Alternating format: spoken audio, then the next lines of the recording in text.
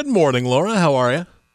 I'm great. How are you, Rob? Not too bad. I feel like we've been repeating ourselves every day this week when we talk with you. Same story today. It is going to be hot and sunny.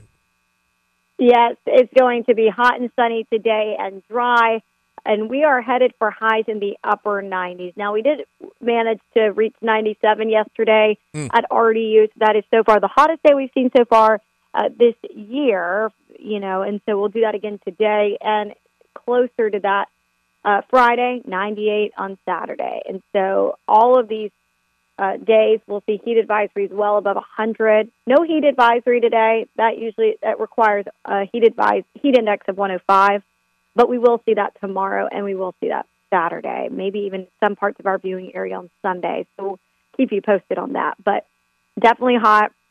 People really want to get in those morning walks, outdoor activities done in the morning or late evening time when the temperature will cool off a little bit.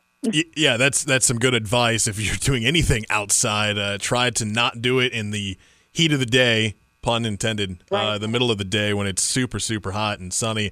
I was watching your forecast on TV earlier this morning, and I saw you put up a graphic, and I love this. I want to share it with our listeners about, okay, if the air temperature is like 95, yes, we know it's hot, and you said, maybe you go for a walk, you got to walk the dog, but something that people may not realize is, yes, the air is hot, but that means that the sidewalk is even worse.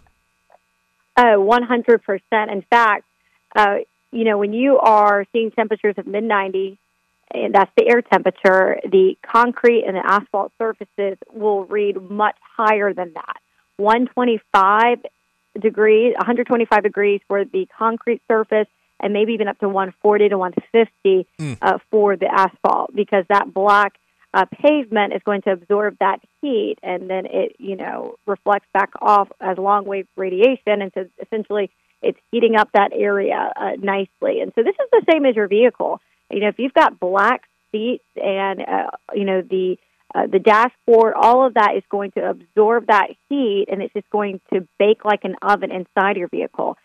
So the temperature on an 80-degree day inside your vehicle could reach into the triple digits. So today, temperatures inside your vehicle could reach up to 140, 150, even higher than that at times. So it's definitely something to take seriously. Even when you're not thirsty, you need to be drinking water. So protect your paws, your furry friends' paws as well, your feet. It's going to be a hot one on the surfaces. Yeah, and I felt every bit of that in my car when I got into it yesterday afternoon because I have black leather seats, and I was like, no, I can't. It took a while to actually try to adjust, quickly roll down the windows, and just try to cool it off, crank the AC, and try to get it to where it's not 140 inside. Yeah, try and park in the shade if you can. That's a good thing if you're able to, and just take breaks, drink water, even when you aren't thirsty, and wear light color clothing. I think that's a great tip as well. People forget that darker color clothing will absorb that heat. Laura Smith joining us here on the WPTF Morning Show. Laura, we always appreciate our conversation with you here at 720. Thank you so much, and we'll talk with you tomorrow. All right. See ya.